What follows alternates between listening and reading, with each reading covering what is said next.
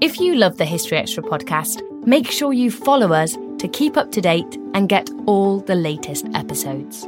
Thanks for your support, and I do hope you enjoy this episode. This episode is brought to you by Indeed.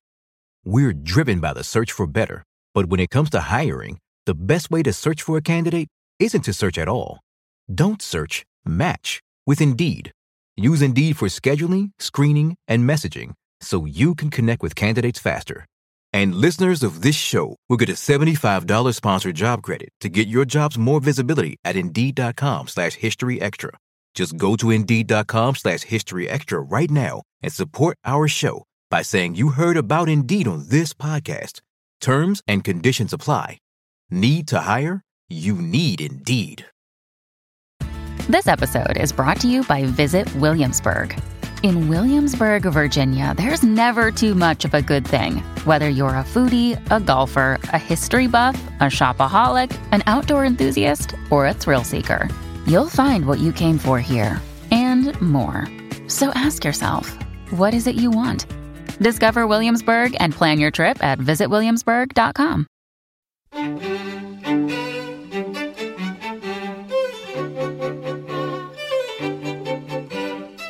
There is a great distinction between being accessible and writing one of the awful books saying it was a bit like the opening festivities of the Olympics, and the Romans looked on amazed. Something a bit like Lady Gaga in drag crawled across the Colosseum. That was Robin Lane Fox discussing popular history. I still remember it. It was kind of one of those aha moments where you kind of think, who's actually going to read this? Who am I writing for? And that then led me to think a lot more about how I can tell a story like that and how I can make it accessible. And that was Nicholas Waxman talking about how he wrote his recent book. You're listening to the History Extra podcast from BBC History magazine. We're the UK's best-selling history magazine, available in print and several digital formats all over the world. Find out more at historyextra.com/subscribe, or look out for us in your digital newsstand or app store. Hello and welcome to our third podcast of June 2016. I'm Rob Attar, the editor of BBC History magazine. Last night, the two winners of this year's prestigious Wolfson History Prizes were announced at a ceremony in London. The prizes, run by the Wolfson Foundation, recognise the best in accessible history writing over the past year, and are typically awarded to two books of history or biography that the judging panel feel are of particular merit. The 2016 winners are Oxford University classicist Robin Lane Fox for his book Augustine, Conversions and Confessions, and Nicholas Waxman of Birkbeck for KL, A History of the Nazi Concentration Camps. A little while before the prizes were officially announced, I had the opportunity to meet Robin and Nicolaus at the Wolfson Foundation offices in London to find out more about their books and their views on history writing. And the first voice that you'll hear after my opening question is that of Robin Lane Fox. What was your reaction on finding out you'd won this prize? A complete amazement. At first I thought it was a joke, and then I read the letter twice. And then, of course, I thought it was absolutely obvious I had to win. There was no alternative. And then I realised when I read the booklet that it covers every period. But I'm absolutely delighted that I think for the first time it's gone to a book in the period of the later Roman Empire, late antiquity, of which I describe a marginal occupant. And I don't think there's been a winner from that area, which is one in which historians based in Britain have really transformed the picture in the last 70 years.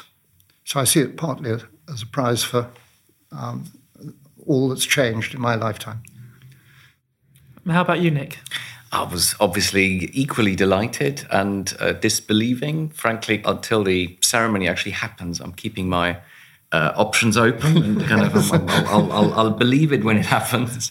So no, I'm absolutely delighted. It's the most wonderful, prestigious prize I could think of, and I'm particularly delighted that it's a prize which is also about writing and trying to bring a topic to a wider readership. I tried and struggled throughout the book to try and make this story, it's a story of the Nazi concentration camps, readable in a way that, despite the subject matter, which leads people quite often to put the book away again, to also make them pick it up again and to continue reading a story which is often unbearable. And so what do you two think are the important things to do to make a history book accessible? Write it properly. Be absolutely clear what you want to say, and also rewrite it. To read books by people who can write. There are not very many of them, because most people who write history are either writing in desperate hurry and doing something I detest called dumbing down. There is a great distinction between being accessible and writing one of those awful books saying it was a bit like the opening festivities of the Olympics, and the Romans looked on amazed, something a bit like Lady Gaga in drag crawled across the Colosseum. I just find that patronizing to the reader. Because something I believe very strongly is that there are many general readers now in Britain, highly educated, who do even sometimes buy these books, and they don't want to be patronized by people trying to pretend you can only understand this if it comes down to the level of Game of Thrones or soccer. And people make that mistake too often. Write very clearly, try not to simplify, and that means writing, rewriting. I'm sure you'll say exactly the same. I think the writing process for a book like this, especially a big book like this, is very, very complex. From beginning to end, it took me, I think, 10 years. I don't know how long you worked on yours. Well, on and off. I never thought I would do this. And they set their own length, I would say 15 years. Yeah, it's kind of in between. These are difficult, long bursts. And I think structure is very, very important, kind of a writing discipline. I had a very clear idea early on of how I wanted the book overall to look in terms of its shape. For me, it was also a question of trying to weave in as many personal stories and perspectives as I could. Ultimately, the aim in my book was to try and tell the history of the concentration camps through the eyes of those who suffered it and those who made it and those who looked on from outside. So we have a kind of a chorus of voices kind of throughout the book. And I wanted to try and take myself back as a writer, not constantly tell the reader how to feel. Especially in an incredibly charged subject such as the Nazi concentration camps and the Holocaust, I thought it was important for me as an author not to constantly tell a reader how to feel and how to react, but to try and let people have their own responses and reactions to the material. But it was crucially important to me to have as many of these different voices in there as I could integrate into the text. And do you feel that all historians should be trying to write for the general reader, or is it okay for only a subset to do that? Of course not. There are absolutely crucial works on certainty which I depend, which have been written at a proper level of dedicated scholarship. And that's absolutely essential, as all prize givers, judges, and prize winners know, that in no way is that subverted. But I think there are people who could realize that they're not just writing to have a book on the table to get a tick in the margin and possibly be given 2 years sabbatical. And they could think more carefully about accessibility and presentation. But I think that some history writing, particularly in the ancient world, has woken up to that more, sometimes too much, perhaps. It's not easy. It's so important to read more. But my general view is, at the minute, novelists are vastly overestimated. Of course, we love them. And they have to sit down and imagine, and it's got to be coherent. But they don't have to worry about footnotes. They don't have to worry about getting it accurate in any way. They're absolutely idealized. It'd be quite extraordinary when people look back at the volume of crap that appears between 1970 and 2015 and was somehow taken seriously. And historians in this country are the admired historians through Europe. And I think that the prize is an encouragement to that absolutely fundamental fact. Very seldom will you find books by great scholars, of course, in Germany or Spain or Italy being translated into English.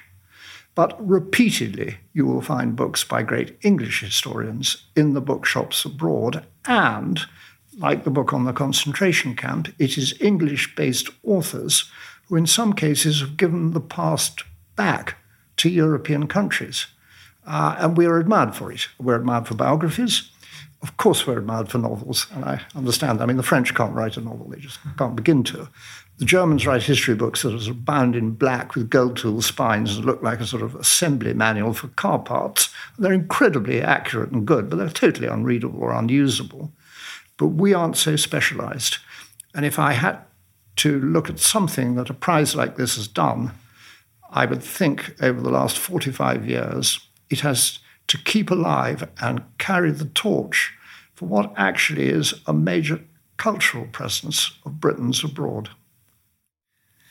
I mean, in my case, there is a huge amount of very important academic scholarship, especially in Germany, on the history of the Nazi concentration camps, which have emerged over the last 20, 30 years.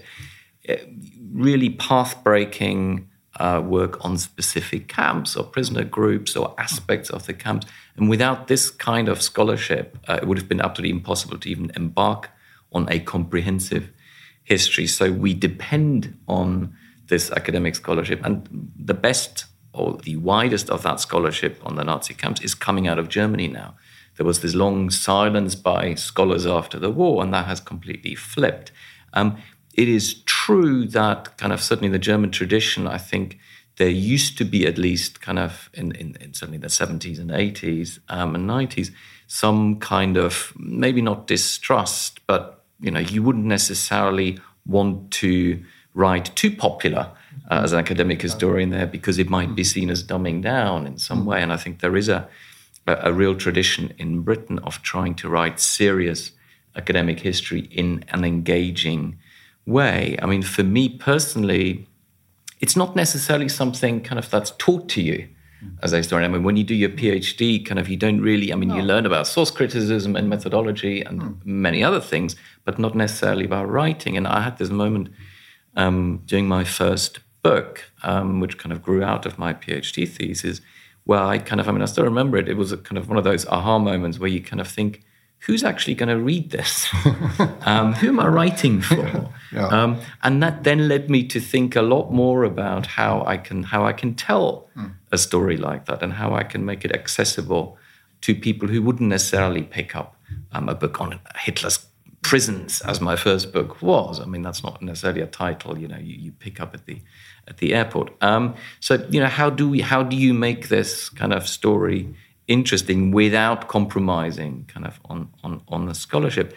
One place where if I've learned even a little bit to write, and English isn't my first language, if I learned a little bit to write in that way, I think it was probably partly also through the New Yorker, which I kind of, so very, very, very good factual journalism, which also has a knack of making topics which you wouldn't necessarily think at first sight. Am I really going to read a kind of a story about an orchid thief?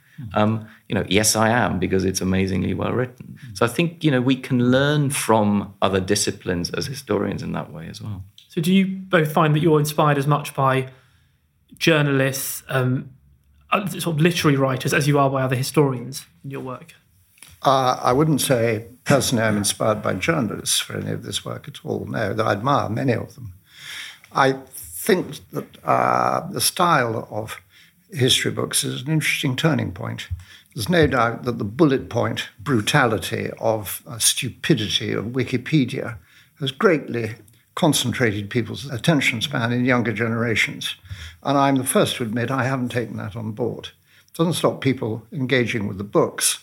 I was brought up to write Greek and Latin until the age of 21. I was a mosaicist who had a very strong philological underpinning. We used to turn the personal advertisements of the Times newspaper into Latin verse. That was the sort of first thing we would do. But that taught you construction, obviously sentence formation. I'm sure repeatedly I failed in this. But a new age wants it brutally clear and quick. And I'm not sure how we're going to react to that, because history doesn't easily lend itself to the busy man's brutal question. Is it nice to know? Is it good to know? Or do I need to know it? And somebody said that to me the other day, and I thought, oh, damn you. I want you to go on a long train journey. When you shut the end of my book, if you ever get there, I do think you'll find that the landscape looks remarkably different to what it did before you began. But, I'm not a high-speed train. I mean, I certainly look for inspiration and ideas, in all sorts of different fields. It's not mechanical. I mean, you don't kind of say, I'm going to pick this from here and that from there. But I do try and read literature. I see plays. I watch a lot of films if I can. I read kind of a lot of narrative, non-fiction, journalism, and other things. So it's and I do think that it's going to leave some mark on how you write. I mean, I'll give you one example. And that might seem far-fetched. There was a quite influential Danish film movement in the was it the 1990s or 2000s? The Dogma movement, and they had certain rules which they set themselves. So it was like a kind of a constraint which they put on themselves. And I think it was, to do with, only using natural lighting and things like that. And the argument there was that actually by putting certain constraints on you deliberately, it gives you a certain discipline, which then helps to shape your work in ways in which you might not have expected. And in my own work, I had a very, very clear structure, for example, in the book. So there were X many chapters. Each chapter has 3 subchapters. Each subchapter then has 5 sections. And each of those sections can't be longer than X number of words. Now, that might seem very mechanistic, but it also led me to think very hard about what can I include, what can't I include, where does the narrative have to move next, what do I need to get into this chapter. So in a way, it stopped me from this huge story of the Nazi camps from running away with me. I mean, I could have the book is 300,000 words or something in that region. It could have easily been twice that if I hadn't been disciplined in that way. So in hindsight, I think that was actually one of the choices which worked reasonably well. I could learn a lot from that. I think I look back with terror at Augustine because I knew at the last 2 chapters of the book were going to be very difficult. In my view, others have occasionally suggested it, but not quite in the same way. He composed his masterwork, about which I'm writing, the Confessions, in one great sweep.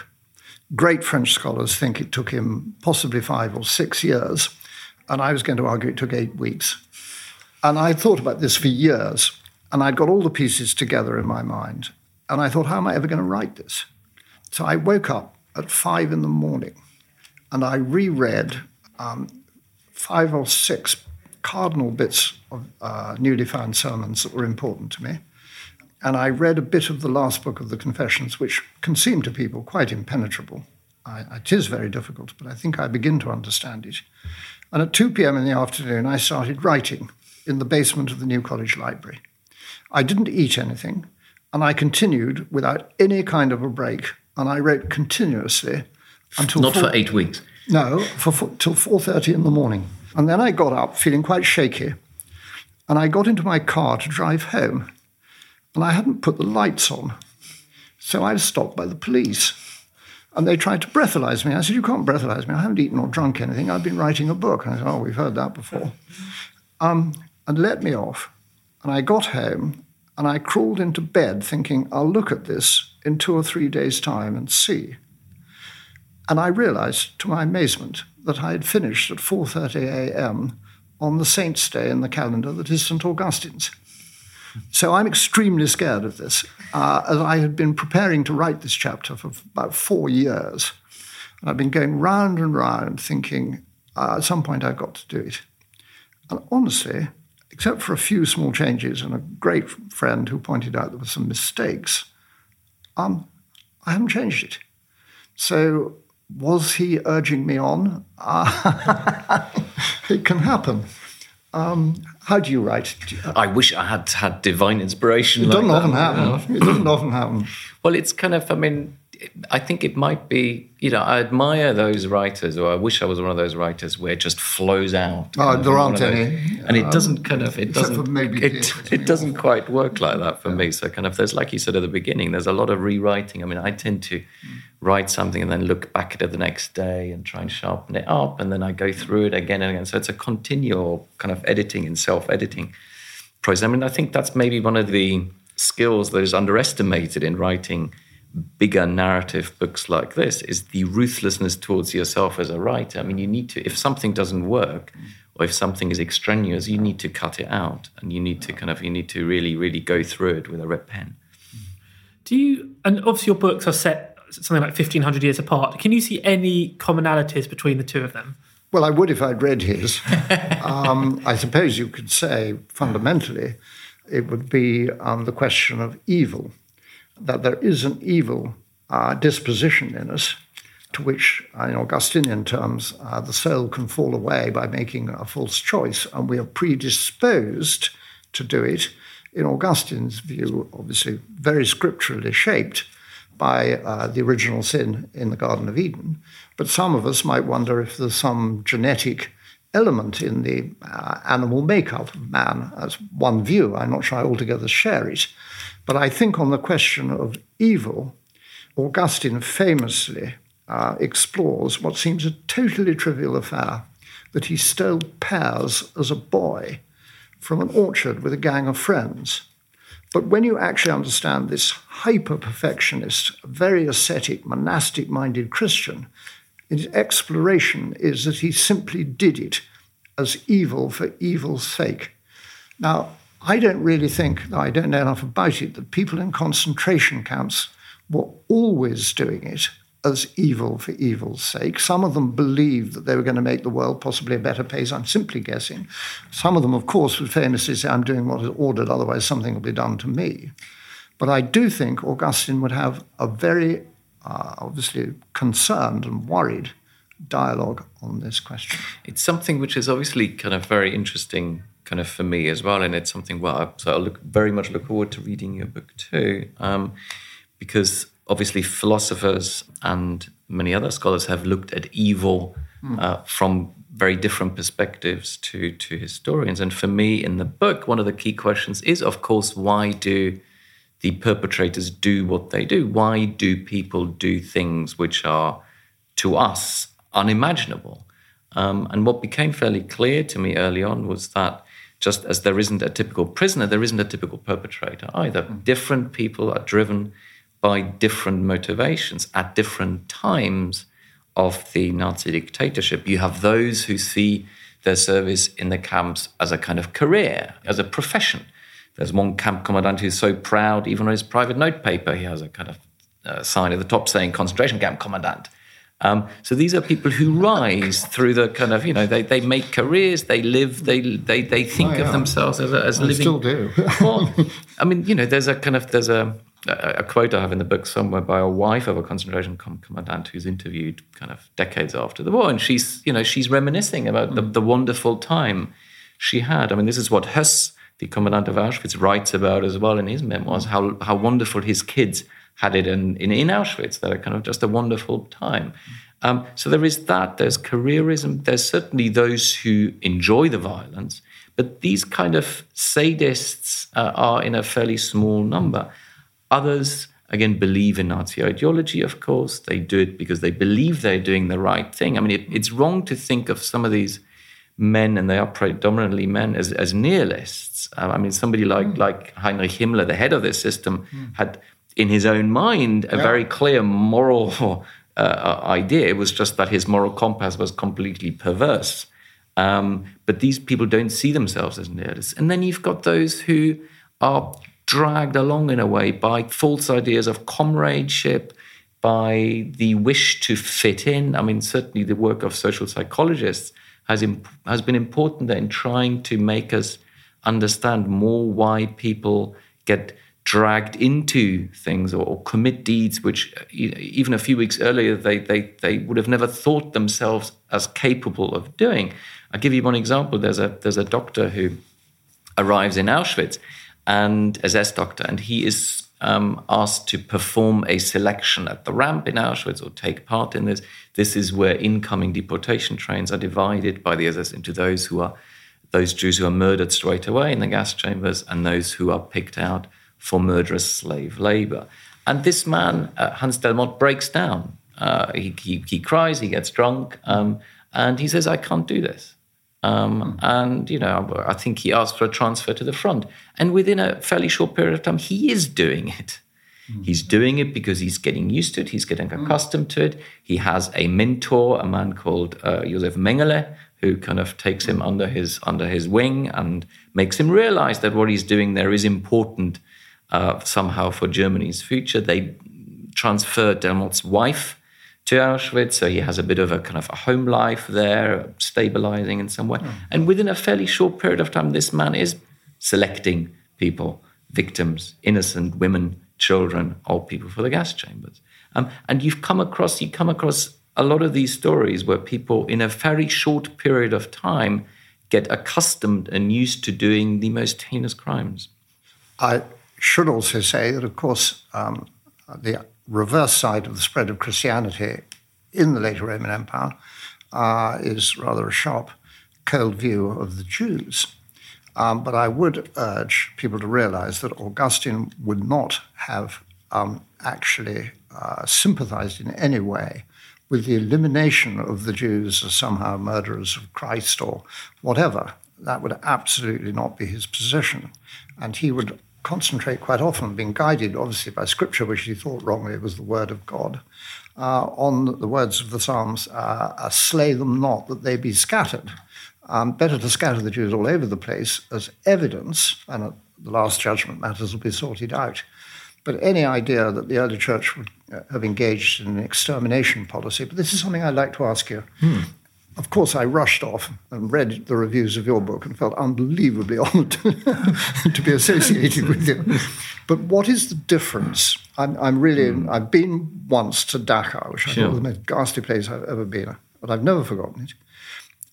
Way back in 1965. What's the difference between a concentration camp and an extermination camp? I think a lot of us don't realize that. Well, it's a really, really good question. And there is still a lot of confusion about this. Death camps like Treblinka are set up in the Holocaust with a single function. They only have one purpose, and that is to kill as many Jews as quickly as possible. And these pure death camps, kind of in the so-called general government in occupied Eastern Poland, Nazi-occupied Eastern Poland, murder some 1.5 million Jews in 1942 alone. And there you do not have selections like in Auschwitz, because pretty much everybody on board of these deportation trains is doomed to be exterminated on arrival. So these death camps have this one function. Concentration camps from the beginning are multifunctional sites. Right. Early on, they serve the purpose of breaking the opposition. Later on, there is the function of supposedly cleaning Germany of, in inverted commas, asocials and other social outcasts. It becomes a site of forced labor, of human experimentation, and so on. So sites like Dachau go through a huge change in a very, very, very short period of time. I try and explain that in the book. I try and make that accessible to the reader in the book, because the prologue starts with 3 scenes from Dachau at different times. Oh, right. That awful brick chimney, I can still see it. Well, and but the book starts with Dachau on the 29th of April, 1945, the day of liberation. And these are all the images we most associate with the camp. So you can have, dead bodies sprawled all over the camp, half dead survivors staggering towards the American liberators. But I then go back in time to 1939, the last day before the outbreak of war, where Dachau looks completely different. The prisoners are in these striped uniforms. There is only men, kind of later on there's a woman. Almost all of them are German and Austrian, not from all over Europe. There is no mass death in the camp. I mean, in the last month before the outbreak of war, from memory, I think 4 prisoners die. And it is incredibly ordered. I mean, it's a brutal, violent discipline, but it's the order of SS terror. And then I fast back, in a sense, to the first day in the camp in spring 1933, where the camp looks again completely different. We've got 100 prisoners. They treated quite well. There are no uniforms. They eat with their captors, who are policemen, not SS men. And none of them think they're going to be there very long. So though the Third Reich lasts for only a very, very brief period of time, there are huge changes, and you can see these changes in places like Dachau. And Dachau is the only one of those camps which lasts all the way through the Third Reich from beginning to end. I didn't realize that when I saw you. Well, Auschwitz is by the time Auschwitz is set up in 1940, Dachau is more than 7 years old. And Auschwitz is set up, again, Auschwitz is a multifunctional site, a site with many functions. And it is the only one of those concentration camps which then turns into a major death camp of the Holocaust too. So in a sense, Auschwitz is unusual in that it remains a concentration camp where you have all these different functions, kind of slave labor, breaking prisoners, breaking the opposition, human experimentation and so on, and also a death camp of the Holocaust. And that's why you have these selections in Auschwitz on arrival of Jewish deportation trains. You don't have that in the same way in Treblinka. When, I don't know the period well, the chilling phrase, the final solution, is one I'd ask we all use the whole time. When was that enunciated, i.e. what we want to do is just kill them all? Because that must have changed the whole purpose. Well, that's a really, really interesting question. I mean, for the Nazis, the Nazis don't come to power with a very, very clear plan of what they will do, and that goes for a lot of different policy areas, and it goes for the concentration camps too. They have to, in a sense, invent the concentration camps and reinvent them over time. And what the Nazis think of as the final solution changes over time as well, until it then takes on the form of the extermination of European Jews during the Second World War. And because this is a process, camps like Auschwitz go through a process as well. I mean, I try and describe in the book how Auschwitz turns in a period of several months, in a quite ad hoc way, from a concentration camp, which is mainly at that point holding Polish political prisoners and Soviet POWs, to a death camp of the Holocaust. I mean, at the beginning of 1942, there are proportionally very few Jewish prisoners in Auschwitz. By summer, you have deportation trains rolling then from different parts of Europe. So it's a process. And I guess that's maybe where we can open it out as well. And that must go for you too. One of the difficulties in writing history in general, of course, is that we know how it ends and where it goes. But you have to always look for the untaken roads as well. Yeah, I quite agree with you. I always say, and I'll say it again, that certainly in the ancient world, historians must resemble the god Janus, who has a head looking forwards and looking backwards. And it's not possible, nor should we, suspend the views that we bring to the topics under consideration. But you can't just write presentist history and attack Julius Caesar for not being vegetarian, as it might be. It may happen in 30 years' time. I'm sure there could be a massive slaughter on every ancient figure for eating meat. You must keep in balance the views they held at the time, and always one test to me is were the significant voices at the time which were strongly against, on moral grounds we may now share, what was being done. And in your case, there certainly were, and many of them died for it. Obviously, we're not, too worried. I mean, there were people who thought monks were ridiculous, but Augustine doesn't raise these problems. And you must not shut down for the people you're writing the fact that they didn't know how this story to us is going to end. But at the same time, you have to keep in play the fact that you know and that our views are different. But an awful sort of presentist outrage, I think, is very short-sighted, and a historian has to hold the two in balance. I completely agree, and I mean, it was one of the big challenges for me to try and tell this story from the perspective of, when I'm looking at prisoners and life inside the camp and death inside the camp, as much as I could from that moment in time. And I've used as much as I could diaries written inside the camps in secret, in hiding, letters written at the time and smuggled outside the camps, because these are documents which are written at a time where they don't know how their own fate is going to develop and what this all means in the broad context of things. So I have tried to stick as much as I could to that. And that does open up there's constant in the camps, there's constant rumors, there's constant hope, which is dashed again and again and again. So I think it's too easy to read the story backwards in a way, though we, of course, know how it ends. And I agree with you that, we shouldn't be only presentists. Of course, it'd be silly to claim that we're not writing from our present day perspective, whether we are conscious of that or not. In the case of the camps, there are whole victim groups which had long been forgotten. Writing this book, this kind of comprehensive history of the camps now allows me to include some of these groups. We're talking about, for example, homosexual prisoners, other so-called asocials, beggars, homeless people who also end up in camps.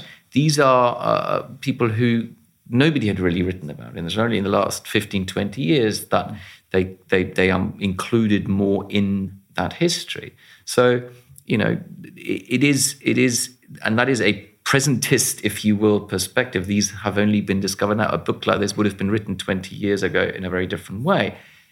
I'm also conscious of the fact that the book's going to be written, other histories of the camps will be written kind of with, perspectives of a new generation in 5 years, in 10 years, and bringing out aspects of the camps which I completely overlooked, which weren't clear to me now.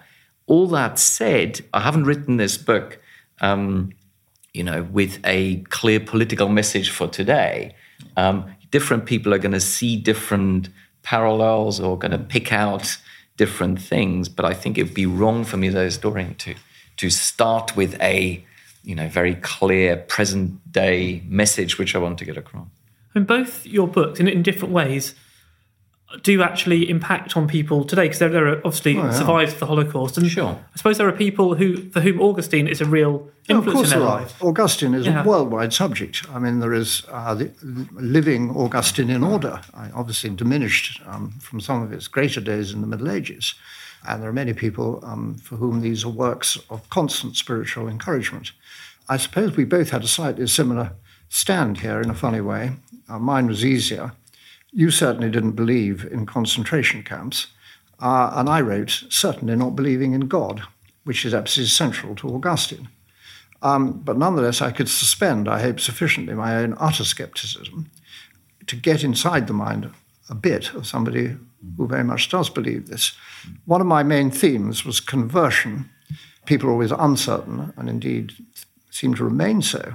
Still, what Augustine's famous conversion, the great scene in the garden, unbelievably well written by him, really was. And I had the different problem, not thousands of people to interview or read their memoirs, but one person who uses words with incredible delicacy, and it's very difficult, actually, to be clear now in the 21st century what is his central point. So I'm interested in this question. We all know of concentration camp figures of importance who then go and hide, and they're in Brazil or they're uncovered in Alaska, and so they damn well should be, even if they're 96. And when they come, they turn out to have been working in a very friendly way for the local cats home or something. But I never hear enough about people who immediately have totally repented or have converted briefly. They probably were then put to death for it. How widespread is the phenomenon of people standing up and saying, I now realize, as you would in a Greek tragedy, and this is something Augustine would appreciate, this was absolutely appalling, and I don't know how I can ever make amends for it, from within concentration camp staff. It's very, very incredibly rare to find that. It's appalling that it is. Well, it is. It has something to do with the fact that, of course, these men and a smaller number of women, try and go undercover as much as they can post-45. I do have an epilogue where I pick these stories up post-45, and as much as they can, they never talk about the camps again. And the only thing that makes them talk about the camps is if they are caught and put on trial. And given that then, there is a real likelihood, at least in the early, immediate post-war years, that they will receive a very severe sentence, if not the death sentence. They lie until they're blue in the face. I mean, there's right. One of the extraordinary things I remember coming across is one of the Auschwitz commandants, the successor to Hess, who effectively says in the interviews with the Allied interrogators that gas chambers, really, in Auschwitz? I had no idea. Do tell me. And the interrogator says to him then kind of, don't be such a child. So, there are huge numbers of lies, and you have to kind of sift through that. There are very occasionally some of these perpetrators which do over time speak out a little bit more openly. I have one lower-ranking man who does admit to a lot of these things he has done, and he does convert actually, and then strikes up a correspondence with a Protestant theologian, and tries to, in his own way at least, understand or grapple with what he's done. There are still trials going on now, so there are personal connections. And that goes, of course, for the victims too. I gave a talk only yesterday where a survivor of Nazi camps came up to me and spoke to me afterwards. I gave a talk a couple of weeks ago in Hamburg where the granddaughter of one of the prisoners I write about a lot came up to me afterwards and introduced herself and talked to me. So these are kind of very much still stories that are with us. Because Augustine is praying to God. The confessions are an extended prayer. I believe they're being orally composed. I've persuaded some, it's purely intuitional. And he is revisiting in the first 9 books his utterly misguided past.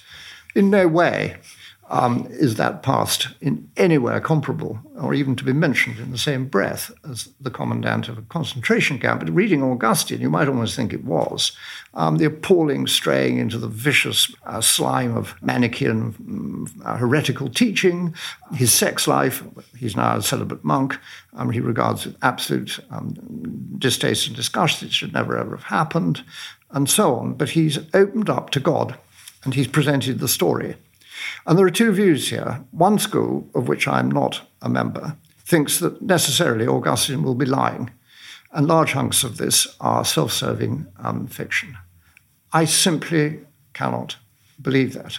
Obviously, it's very hard for any individual to tell the truth about themselves, and there are things he will have left out which I can't know about. But this is what he is doing with great passion, and then how God called him and turned him back. Now, is there any interrelation with concentration camp personnel turning to a religious faith, perhaps even Christianity, and leaving a memoir or a huge apologetic memoir and begging to be forgiven? And if they did repent, was a different view taken of them? They're kind of like, some of them convert kind of during the trials after they get caught, but that is quite clearly a tactical attempt to curry favor. I mean, that happens to the head of the whole camp system during the Second World War, Oswald Pohl. He becomes a Catholic and then writes a kind of, I think it's called Credo, a kind of an actual history of his conversion and so on. But there is no repentance really, or anything like that. So to me, these seem like fairly transparent efforts to try and get off the scaffold. But religion more generally, I mean, was also something, of course, which prisoners grappled with as they were in the camp. I mean, this question of, where is God in Auschwitz? And you have real tensions there running through the prisoner community. You have some who hold on to their belief, and actually some other prisoners are jealous of that because real believers, they think, have something to hold on to or something to at least explain their inexplicable suffering. At the same time, you have others who see those who continue with their religious observance and traditions as a nuisance, or because they get up too early and wake them up when they pray, or because they cause threat for the whole group because they might be discovered by the SS, or also from moral reasons. There's an extraordinary scene in Primo Levi's memoir of Auschwitz where he writes about a fellow prisoner, an older prisoner, who is just spared. He's just been spared during a selection. So the SS periodically singles prisoners out for the gas chambers, and he's spared, this man, Kuhn.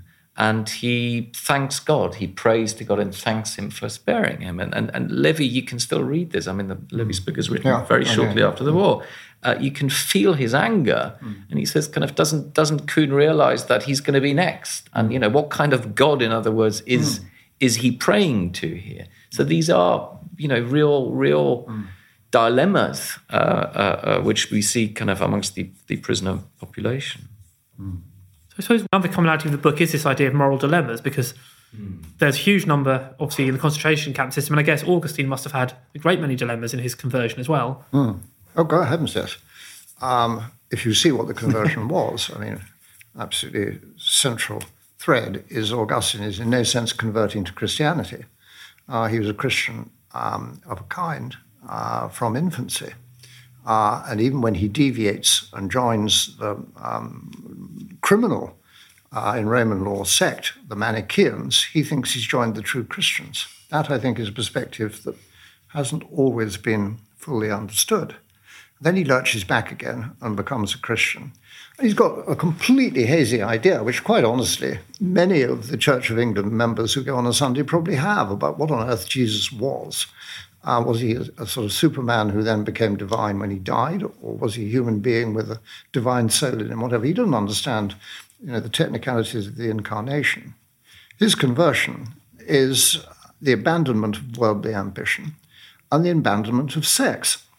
That's not very easy, especially if you're Augustine, who, you know, in modern terms, his scoring rate had been really remarkably low. But his reflection on both his enjoyment of it and his discussion with his friends of why they should try it more often too is, of course, absolutely unmissable. And that's not very easily done in life. I mean, he dumped the whole thing and had to find some way forwards. He would never have dreamt he was going to become a bishop, going back to your point of shutting down the future. And even as a bishop, he would never have imagined that he would have been built up in some corners into a sort of Catholic bigot who was the root of all the evil teaching of the church. None of these stereotypes are really right. Who invented the idea of original sin? That's not true. And original sin is the sort of single greatest enemy of the human race as an idea. Okay, we wouldn't express it in terms of the fall in the Garden of Eden, but I'm not altogether sure. I think that human nature is just basically a lovely, good white sheet of innocence. Augustine would say, watch newborn babies. I watch my children and grandchildren clamoring to be fed, one rather than the other. And I think I'm not, you know, a believer in a lovely, innocent white sheet of paper that's corrupted by watching nasty videos. I don't know what you feel about that. Well, it's kind of, I mean, it's obviously something that's been central to the book too. I mean, the trying to investigate or probe what Primo Levi called the grey zone, that zone of moral, to some extent, ambiguity. I mean, what do prisoners think do they think of in terms of right and wrong, of good and evil in the camp? And if so, how do they define those actions by other prisoners in the camps? And I mean, one figure around which you can maybe explain that in the concentration camps is the figure of the Karpo. These were prisoners who gain some kind of administrative or supervisory function in the camp, be it as labor supervisors or barrack supervisors. And they're quite often in the literature portrayed in rather stark terms as wholly evil henchmen of the SS, i.e. prisoners who do the bidding of the SS. But if you probe a little bit more deeply, it becomes morally very, very complex. Not every Karpo is the same. There are debates between them about should they, if the SS orders them to beat prisoners, should they do that? Should they not? And what does it mean if you take a stand to you? should you maybe beat prisoners, but beat them less hard and pretend that you're beating them harder than you do? Other kapos say, well, I only beat prisoners or lashed out in order to prevent the SS from stepping in and doing even worse. There's an extraordinary case of a former kapo from Dachau who's on trial in Munich in the post-war period. And one of the witnesses says, I'm still glad that this kapo hit me. I'm still thankful to him to this day for the fact that he hit me, because that prevented the SS from stepping in and doing even worse. So is somebody like that a good man? Is he a bad man? Or are these categories which kind of in that starkness don't really help us very much? So I think that's something which we as historians wrestle with. And I was very conscious of the fact that I didn't want to set myself up as a judge somehow. I'm trying to describe this as differentiated as I can, again, through the eyes of the prisoners and the perspectives of the prisoners on this. What I'd like to ask you is this. I've remained aware the whole time that we are in Roman North Africa in the 4th century AD. This is not a world quite as familiar as you might think. Simple fact of widespread slavery. So I was trying to put Augustine into a context, playing off against contemporaries sometimes, because I'm a historian. When you were writing your book, were you asking a question that's, though is not always uppermost in people's minds when you talk to them, is still present? Was this something, in the end, that could only happen in Germany? And if so, why? Okay, we had concentration camps of a time, everybody would like to say, in the Boer War, but that was a different use of them. But did you have to immerse yourself in a whole German social history in order to write the book? Up to a point, yes. I mean, Hitler very rarely talks about the concentration camps. He, as far as we know, he never visits a concentration camp. Right. And I think the reason for that is that he knows that they are not universally popular within Germany, even amongst ordinary Germans. Yeah. So he's very conscious of his own nimbus, his popularity, his status. So he kind of tries to stay clear of this. When he mentions the camps, he talks about, and he does that a few times in public, he effectively says, well, it's the British who've invented the concentration camps. Yes, this is always thrown at me by liberal anti-imperialist historians. Maybe we did, but not the same way. It's nonsense. I mean, only because something is called a concentration camp doesn't make it Auschwitz. No. There are, what we think of as concentration camps emerge in the late 19th century, around the turn of the 20th century, in a colonial setting. They then take a very different form during the First World War. So there are these kind of detention camps for largely civilians who are locked up beyond the law, using often barracks or barbed wire and those things. But that's often where the similarities end as well. And my feeling in the end, I mean, you might get these questions here. In Germany, there have been all sorts of debates over the years over what is the relationship between the Nazi camps and the Gulag. And there was a huge historians' quarrel in the 1980s because one German historian suggested that Ernst Nolte, that in a sense the Gulag was primary and the Nazis in a way copied in some way what had happened earlier elsewhere. And ultimately my conclusion was that though there are some similarities and parallels and connections, ultimately all of these camp systems are largely homegrown in a way. And if you look at the Nazi camp system, the greater influences, it seems to me, come out of a German military tradition, the German prison system, and also the paramilitary culture of the 1920s and early 30s of extreme political violence against your opponents. I mean, it's worth bearing in mind, and again, many people might not know this. I mean, the first camps, Dachau and others, are set up in a completely improvised way as effectively torture chambers very often and bunkers by SS, the same SS and SA men quite often who had run these street battles with communists in the previous months. So these are kind of street fighters who now are victorious and they brand their victory on the bodies of their opponents. And that is so there is, and actually a number of these, if you look at a place like Berlin in 1933, there are over 170 of these improvised bunkers and torture chambers and early camps. Good God. And that really means in some districts, especially working class districts, that there will be one on not every street corner, but every other street corner. That makes this terror incredibly visible, but it also means that these places of torture and terror are set up quite often in bars and pubs. So these will be SA bars where your local SA troop had been hanging out. That's where they planned their raids on communists or trade unionists in previous months. And now they bring the terror back inside the pub by converting it into a kind of a makeshift camp. And these places exist all over Germany. But there's no plan in that sense. Most of these sites are shut down very quickly. And there comes this extraordinary moment in 1934-35, so this is early on in the Nazi dictatorship, where it looks as if all of these camps might well disappear altogether. By 1934-35, you've got less than 5,000 prisoners in concentration camps. These are not the huge sites. I thought it was a constant rising graph. No, that's the kind of, I describe it in the book kind of as, we shouldn't think of this as, an avalanche which rolls down a hill and takes on ever more destructive force. Sometimes it rolls back up the hill.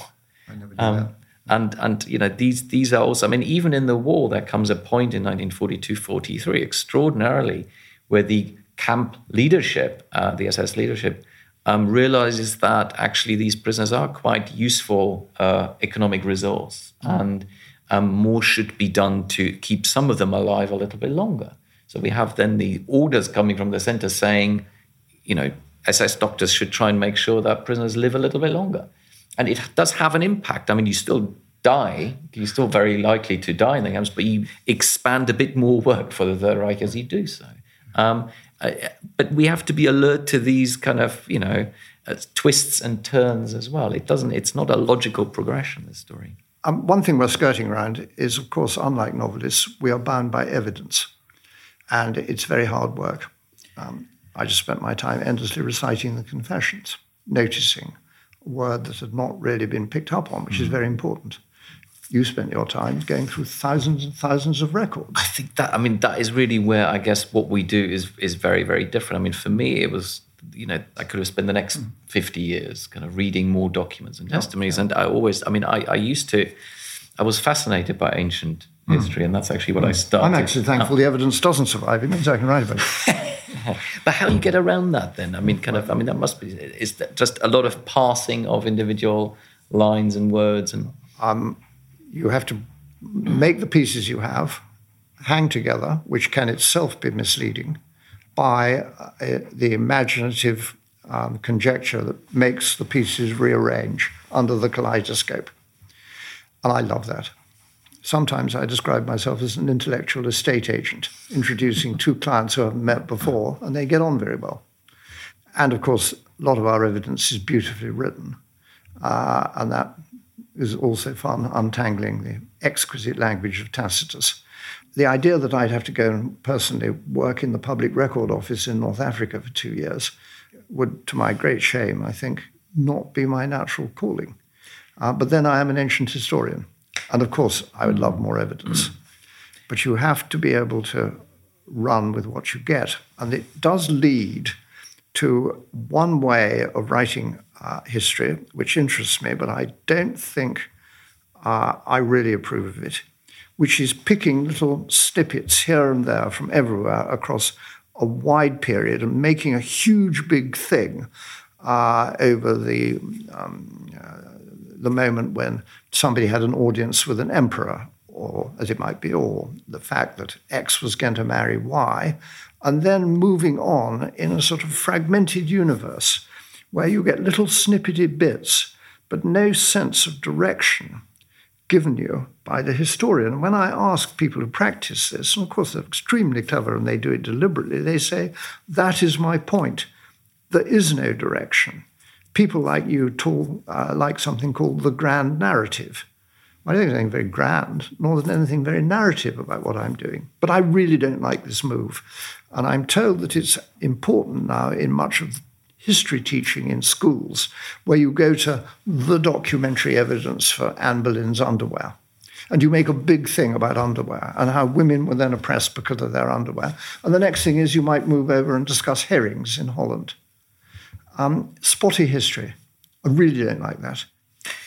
I mean, for me, in parts, I don't know what it's like in your field, but I mean, my field of modern European history, especially modern German history, is so big now that I actually find it quite hard to say, there is this trend in historiography which goes in that very specific direction, because frankly, these days there are any number of trends and disciplines and schools and sub-schools and so on. So it becomes increasingly hard, I think, to really see where the trend, if there is one, is going. I mean, I think there's a lot of truth in that. Yeah.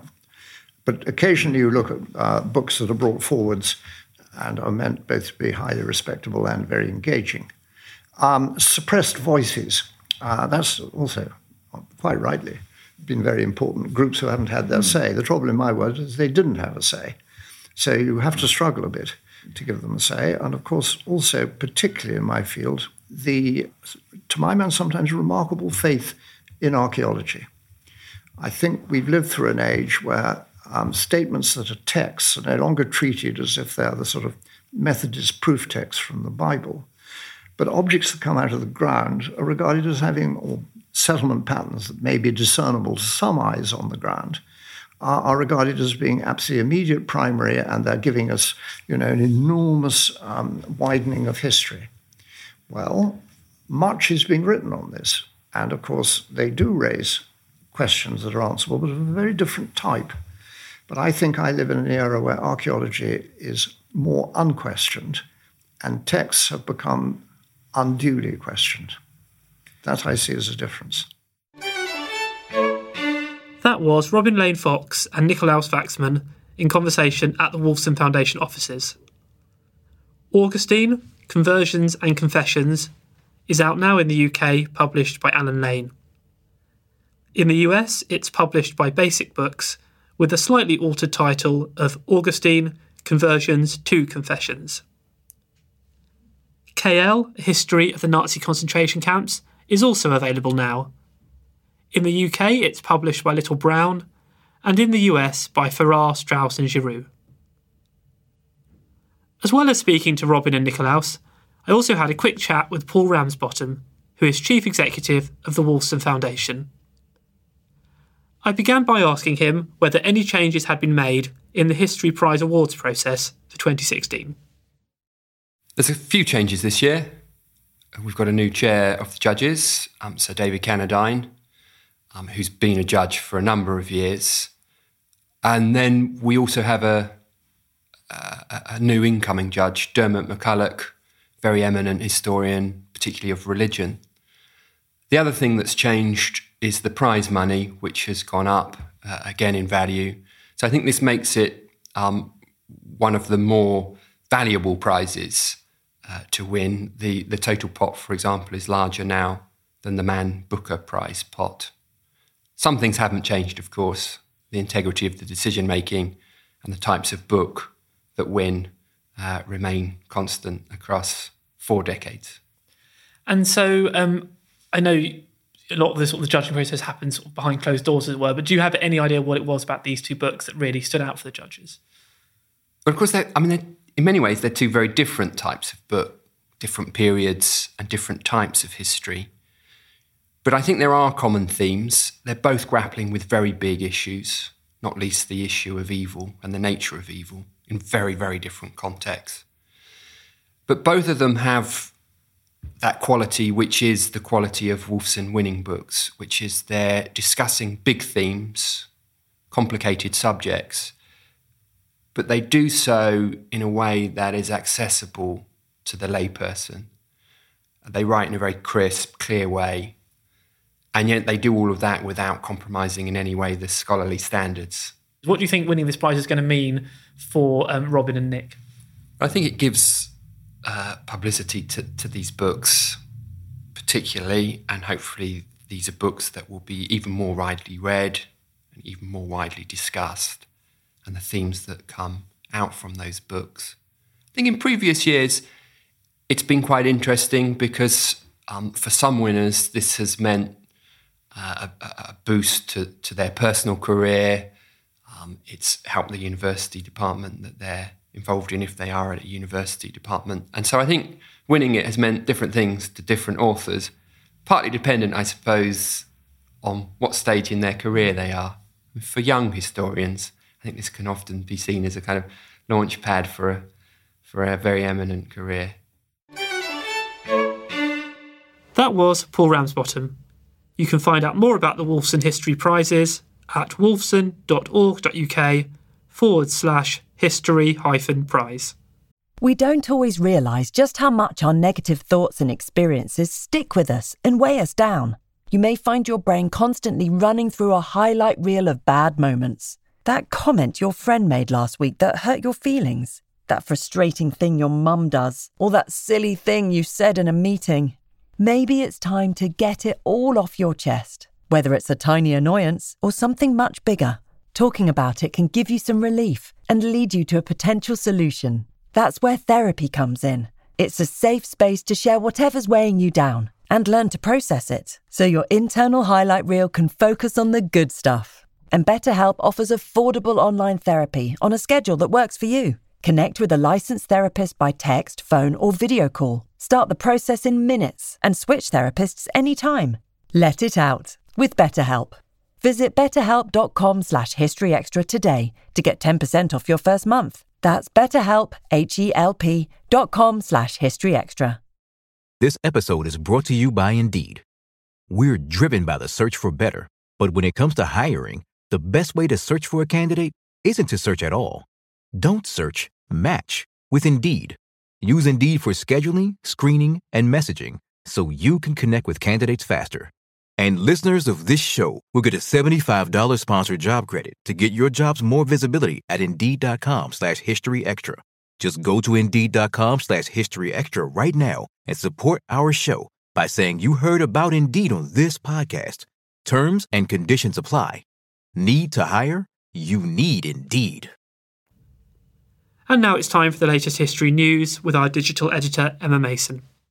Archaeologists have begun scanning the land around the ruins of Reading Abbey as part of a search that could unearth the missing remains of King Henry I.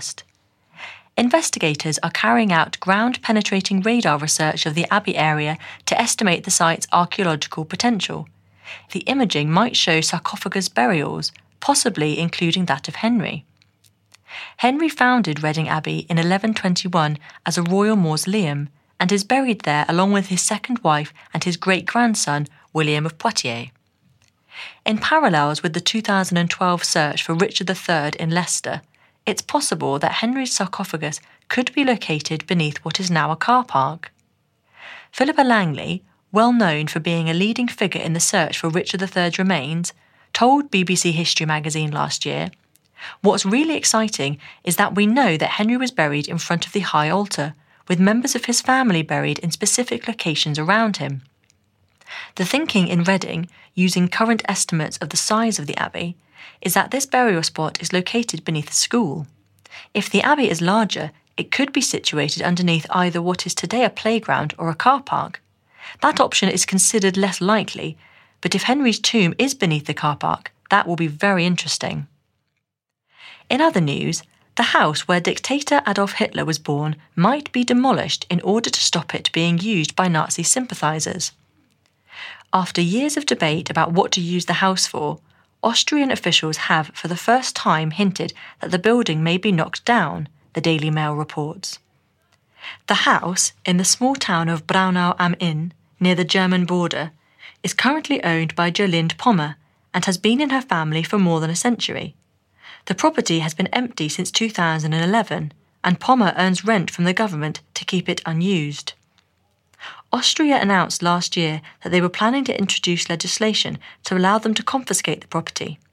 This procedure is ongoing, but now the country's interior minister has announced for the first time that instead of looking for a suitable way to use the property, they might simply demolish it. He said, We have tried to clear up all possibilities for using it and buying it from the owner, but with no results.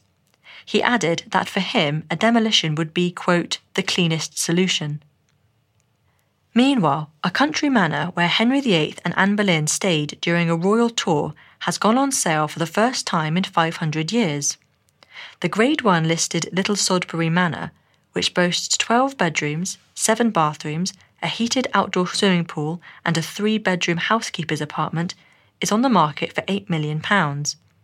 Henry and Anne stayed at the house in 1535 when they were on a royal progress, the Daily Mail reports. The pair visited the manor because it was at the time owned by Sir John Walsh, a firm supporter of the king. It is believed that when the royal couple were at the manor, a tournament was put on for their entertainment. The manor has passed down through families over the centuries, and this is the first time in its history that it has been sold on the open market. This week, a new edition of BBC History magazine goes on sale. Our July issue is a Somme special that explores this controversial First World War battle from the British and German viewpoints, as well as telling the stories of ordinary soldiers who fought there. Also in this month's edition, there are articles on the Anglo-Saxon king Athelstan and the 17th century Monmouth Rebellion. Plus, we reveal the results of our 2016 History Hot 100. You can get hold of our July issue now in all good newsagents in the UK and internationally this week in our many digital formats. Outside the UK, it may still be an earlier edition that's currently in the shops. As you know, we like to hear from listeners all over the world, and this week we were contacted by John Miller, who lives in Sydney, Australia. John tells us that his friend Charlie Hooper, who is a big fan of this podcast, is celebrating her birthday today and asks if we can give her a little shout out. So Charlie, we hope you have a great birthday and that this week's episode has helped make your day even more enjoyable. Well, that's pretty much it for this week, but do listen in next time when we'll be talking about cotton in the Industrial Revolution and the tragic story of America's radium girls. Please do join us for that. Thanks for listening to this History Extra podcast, which was produced by Jack Fletcher. Do let us know what you think about this episode by emailing podcast@historyextra.com, and we might read out your messages in future episodes. Alternatively, why not keep in touch via Twitter or Facebook, where you'll find us at History Extra. For more great history content, don't forget to visit our website historyextra.com, where you will find history quizzes, galleries, articles and more.